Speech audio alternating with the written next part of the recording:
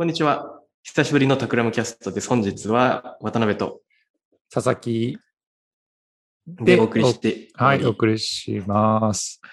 テーマはですね、タクラムの社外活動、佐々木渡辺編ということで、いいかしら。いいと思います。今考えて今メモってるタクラムの社外活動を佐々木渡辺編。他の人の編ができるのか分かんないけど、とりあえず2人でやってみましょうか。期待しましょう。それ、はい。で、これは何かっていうと、あれですね。ちょっとみんな、タクラムで働いてる人は特になんだけれども、クリエイターの顔もあれば、タクラムで働く顔以外にいろんな場所でいろんな動きをしているかもしれないと。例えば、ある人は個人でイラストを描いてるかもしれないし、ある人は他の会社のアドバイザーをしたり、全然違う、わかんないけど、バリスタをやっているかもどうかわからないと。で、こういうふうに一人一人のライフスタイルがどんどん分人化したり、生き方のバリエーションが広がっている中で、実際、タクラムの人ってどうなってんのっていうのをメンバー同士でも実は把握できてないんじゃないかという気がしてきまして、実際僕は小津さんがどんなことをやってるのか知らないし、ちょっと興味があるなと思っているので、そういうのを聞ければと思っております。はい。っていうのは今日双方向でできるといいですね。僕も渡辺さんが果たしてどこで何をやってるのか知らないこともありそうだから、それも教えてほしいと思ってます。はい。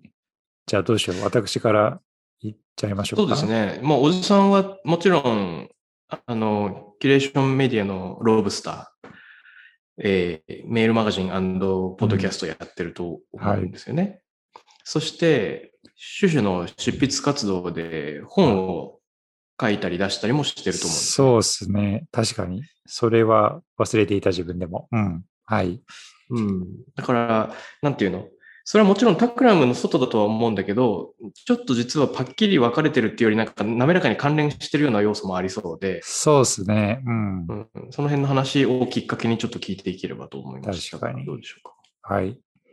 そうですね。社外活動をまず最初に挙げてみると、これもちろん、月曜日から金曜日のタクラムの活動の中ではなく、業務時間外っていうことで行っているものなんですけど、さっきおっしゃっていただいたニュースレターメディアの、ポッドキャストもやってるんですけど、ロブスターっていうものを運営していますと。これはタクラムではない他の2人と共同運営しているものですというのが一つと、であとは個人で執筆をしていて、実は、再来月にまたもう一冊出る予定になってますみたいなのがあります。で、あとは、グロービスさん、経営大学院ビジネススクールで、これ金谷さんと一緒に、専任講師みたいな形で、デザイン経営っていう授業を教えるということで、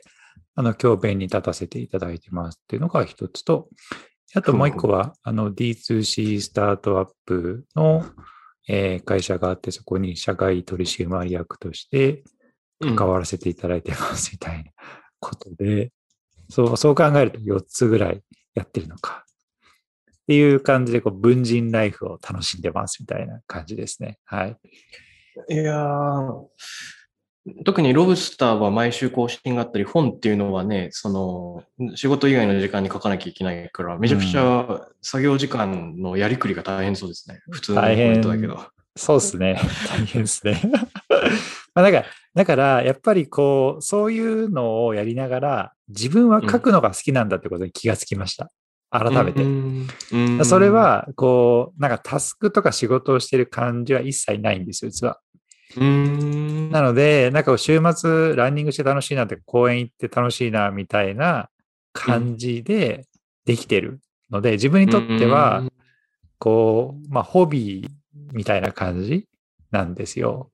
趣味でやってることがそのままアウトプットにつながって、それを他の人が、楽しんでいただけるっていうところは、そういうのがある種特技かなと思うところがあるので、その2つについて共通してるなって感じがあります。で、ちょっと教えるみたいなのも、それにちょっと近いところがあるかなと思ってて、まあ、書くか話すかの違いなんですけど、普段からいろいろ情報収集して調べたりしてることを、まあ、こう、お伝えするっていう意味では結構似たような活動かなと思っていてですね。まあ、なので、なんかいっぱいあげちゃったんですけど、結構一貫性はありそうだなとは個人的には思ってはいますね。うん。書くのが、楽しいってめっちゃいいですね。いや、なんかね、まあ、って言ったけど、まあ、そうじゃない時ももちろんあって、ね、締め切りとかやっぱあるんでね、大変ですよね。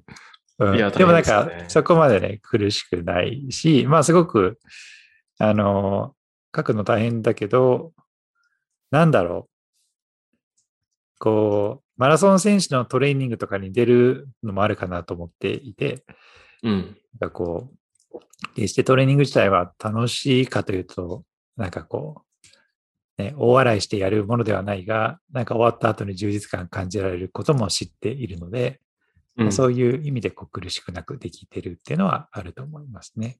うん。めちゃくちゃいいじゃないですか。楽しそうだな。走る時間とか執筆の時間とかっていうのの、なんか決まったルーチンがあるんですか、一日の中で。ありますが、ロブスターについては週のリズムがあるので、まあ、大体こう、僕、隙間時間にツイッターとかを見る時間をなるべく減らして、海外ニュースメディアに触れるようにしていて、まあ、今週は、ロブスターというメディアでは海外ニュースを取り上げるっていうのと自分でエッセイを書くっていうのを2つやってるんですけど、まあ、週の前半にネタ収集をして、週の後半から書き始めて、大体土曜日の午前中は、そのロブスターの時間に当てるっていうことにしている感じですね。はい。なるほど、なるほど。いいですね。やっぱりそのフィルターバブルをちょっと拡張するというか、普段の生活圏とは違った情報が入ってくるとかなり刺激になりますよね。そうですね。うん。素晴らしい。そんな感じです。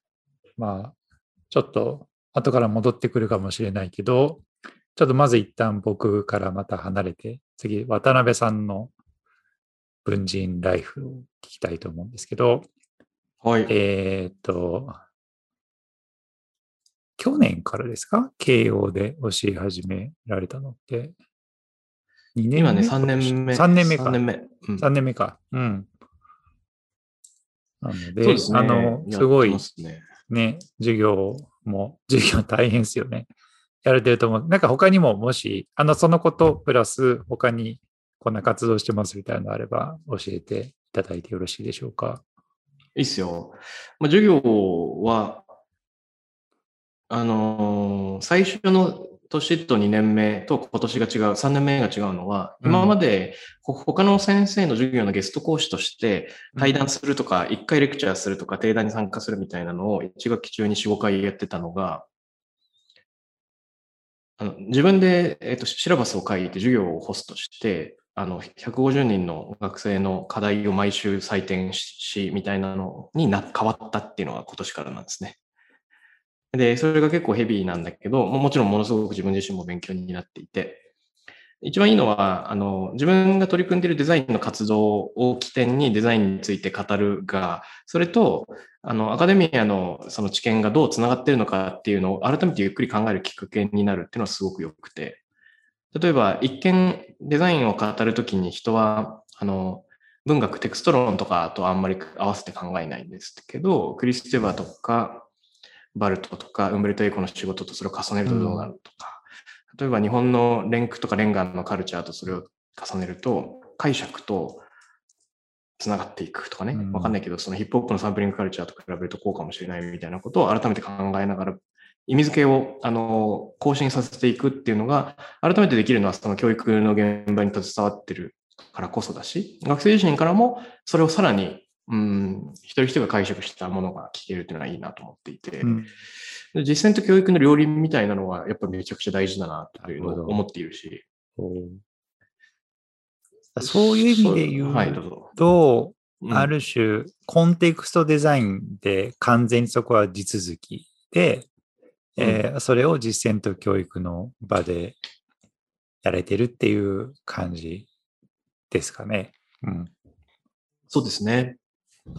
それの、今まで自分の中だと何かと物事って暗黙的な知の蓄積で進んでいっちゃうのをちゃんと明文化していくプロセスがあると、自分自身もはかどるが、他人自身が良い形でそれを誤読して展開してくれるっていうものからも、気づきを得ますね。うん。なるほど。あとは、うん。どうぞどうぞ。なんかね、勉強会みたいなの最近多くて、私的な勉強会いろいろやってます。例えば、発酵文学研究会っていうのに所属しており、それはですね、情報研究者のドミニク・チェンさんと、発酵デザイナーの小倉平久さんと、小説家の浅吹真理子さんって妻なんですが、あと、盛岡書店の森岡さんと僕で、過去に書かれた文学テクストで、今の時代に読み返してそれを再び開けると、こういう発行してたのかっていうふうななんか再発見が起こるようなものを、一人1テーマ2ヶ月に1回持ってきて、それを輪読しながら、選んだ人が、ディーププレゼンをするみたいなやつやってるんですけど。いいですね。それはかなり楽しいですね。超楽しそう、それ。メンバーもそうだし、テーマも楽しそうだし、名前も素晴らしいですね。で、2年目に突入して、2年目は、自分で本を選ぶんじゃなくて、他人に本を押し付けるっていうカルチャーが始まって、あなたからはこの本の話が聞きたいみたいなのをガツンと人に押し付けていく。じゃああれか、そういう意味で言うと、ある程度、この出版されてから年数が経っている本が、押し付けられる。が中心ですね。中心そう、だから、いろいろあります。でも、20世紀のものもあれば、つい最近出たやつもこの前森岡さんがチョイスしてくれて、ある。そこはね、またいつかゆっくり話したいですけど。いや、それ発行的にはまだ若い感じがするけど。そうそう、浅漬け。浅漬け。なるほどね。そう、一夜漬け的なものになって。あとはね、小津さんと僕で以前、ポッドキャストと一緒に収録した、ミラノ在住のビジネスプランナーの安西博之さんっていらっしゃるじゃないですか。ベルガンティ教授の漢訳とかやってますけど、安西さんが主催しているラグジュアリーの未来研究会っていうのがあって、なんかラグジュアリーって言葉から直接連想するのって今の時代だとなんかわかんないけど、ルイ・ヴィトンとかエルメスとかなんかブランドになっちゃうんだけど、本来はもっと意味が広いはずで、生活の中のゆとりとかね、自分だけが知っている楽しみも含むかもしれないんだ。いろんなのがあるかもしれないんだが、それは今後どういう風になっていくのかっていうのをラグジュアリーっていう言葉をあえて定義しすぎずに、一人一人がこれもまたプレゼンしていく形式なんですけど、これね、すごく良いコミュニティができてますね。いいですね。これなんか公開していいのかわかんないからあんまり詳しくは言わないんですけど、いろんなメディアのなんか編集長もいれば、ある有名な企業の経営者の方もいれば、世界中からいろんな人が参加しており、大学教授から経営者からいろんな人が自分なりのラグジュアリーの定義っていうのを仕事のバックグラウンドを含めながら語ってくれるってやつで、これね、2、3週間に1回くらい毎週土曜日の夕方やってますね。楽しそう。それはもうズームで世界とつなぎながらやってるんですね。そう、ズームでやってる。なるほど。あとなんか、俺が思いつくので言うと、あれはまだやってるんですか？ロータリークラブ。ロータリーやってる。これもね、完全にズームになって参加しやすくなった。移動しなくていいのが。代官山ロータリークラブ。代官山ロータリークラブ、ゲストトークとかね、ズームで聞けるので、料理しながらとか、聞いてますね。トントントントントンみたいな感じで聞いてますね。なるほど。あとは、茶道も。茶道やってますね。茶道の教室は実はタクラムのシャンシャンとか、最近独立したシノッチとかも引き入れてみんなでやってるけど、ちょっとね、コロナになってからやや開催が難儀なので、換気をしながらやるのかとか、緊急事態宣言したりとか、ちょっといろいろ調整しながら取り組んでいる。あれ、何かなんていうのかな、師範じゃないけど、そういう資格的なものもお取りになられたとそうですね。どんくらい前だったかな。3、4年前にさ、正教授っていう、うん。先生の資格は取ったんですけど、はい。もうちょっと頑張っていろいろ収めうん。て、なんか試験とかを通ると、なんか暗うん。号っていうのがもらえるんですけど、それどういう字あの、書くんですか、暗号って。暗っていおりっていう字ね。うん。で、よくお茶室ってなんとか庵って言うじゃないですか。例えば、大庵とか言うじゃなうん。いですか。で、あれ、いおりの名前なんだけど、その、人間の名前としてなんとか庵っていうのを、たくあんとか言うけどね。うたくあんおん。尚とか言うけど、まあ、うん。なんとか庵っていうのを師匠からもらうと、その名前のいおりが作れるっていうことうになるんですね。ん。で、そこまであと一歩っていうところで今、なるほど。最終段階の勉強をしているところですね。素晴らしい。一個だけ最後に言うと、うん。他にもいろいろあるが、まあもちろん JWEB の番組とかもあるんだけど、最近始めたのでそうか。楽しいラジオパーのが、ソナリティもやってますよね。そう、結構大変なんですよ。毎週1時間分のちょっコンテンと待って、ツ作る。今まで出てきたやつをもう一回整理すると、慶応で教えてます。各種私的勉強会参加してます。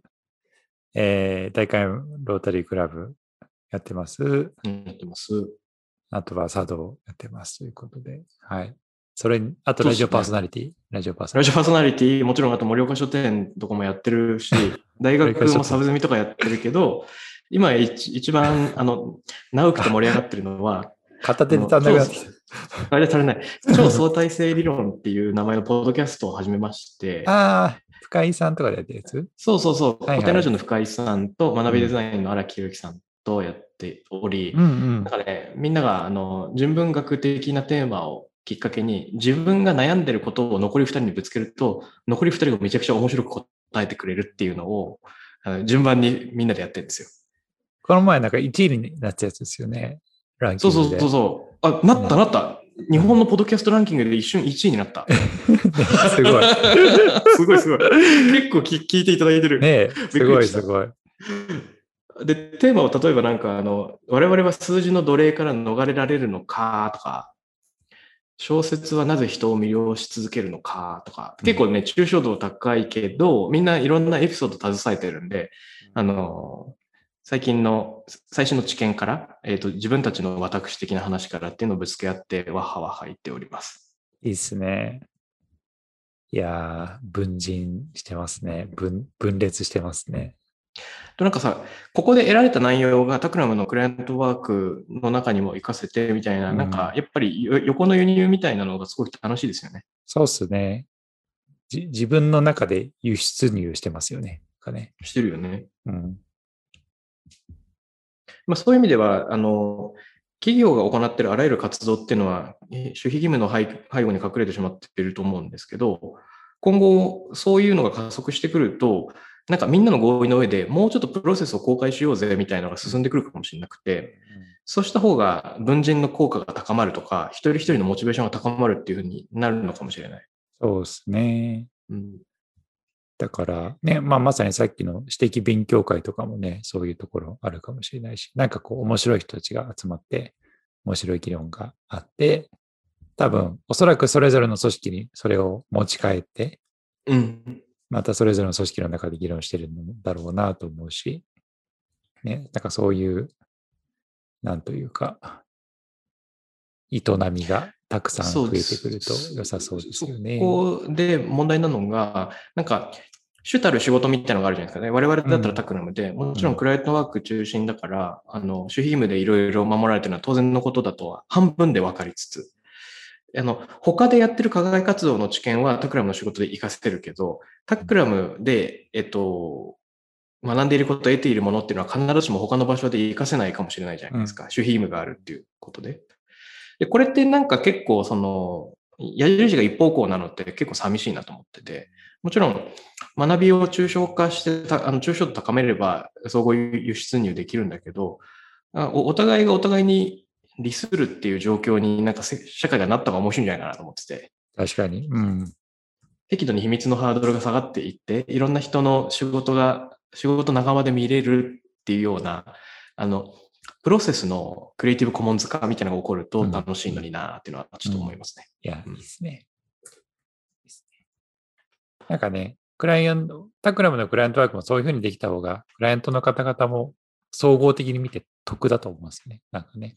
得になることもあると思うから、絶対そうだよね。なんか、そう。多分現代的なブランドすごくいい言葉だなと思って。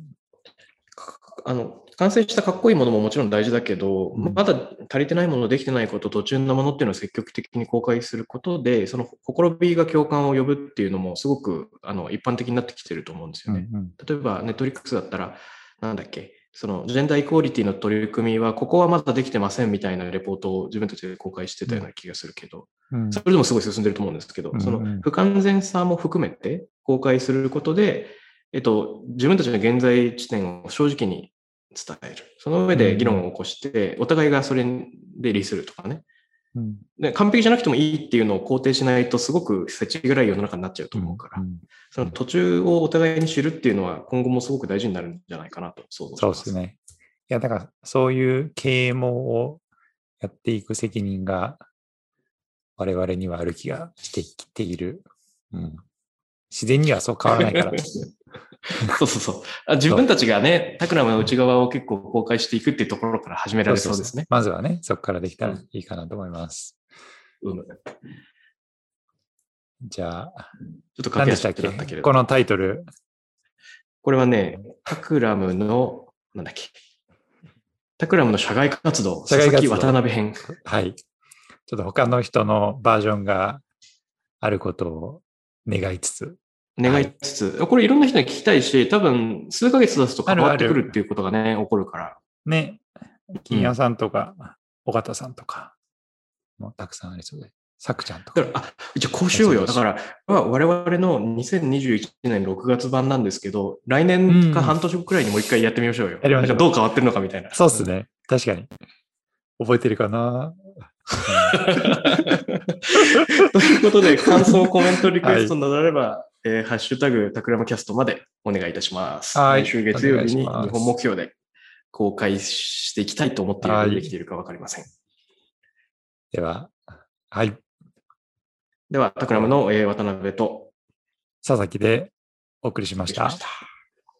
ありがとうございます。はい、ありがとうございました。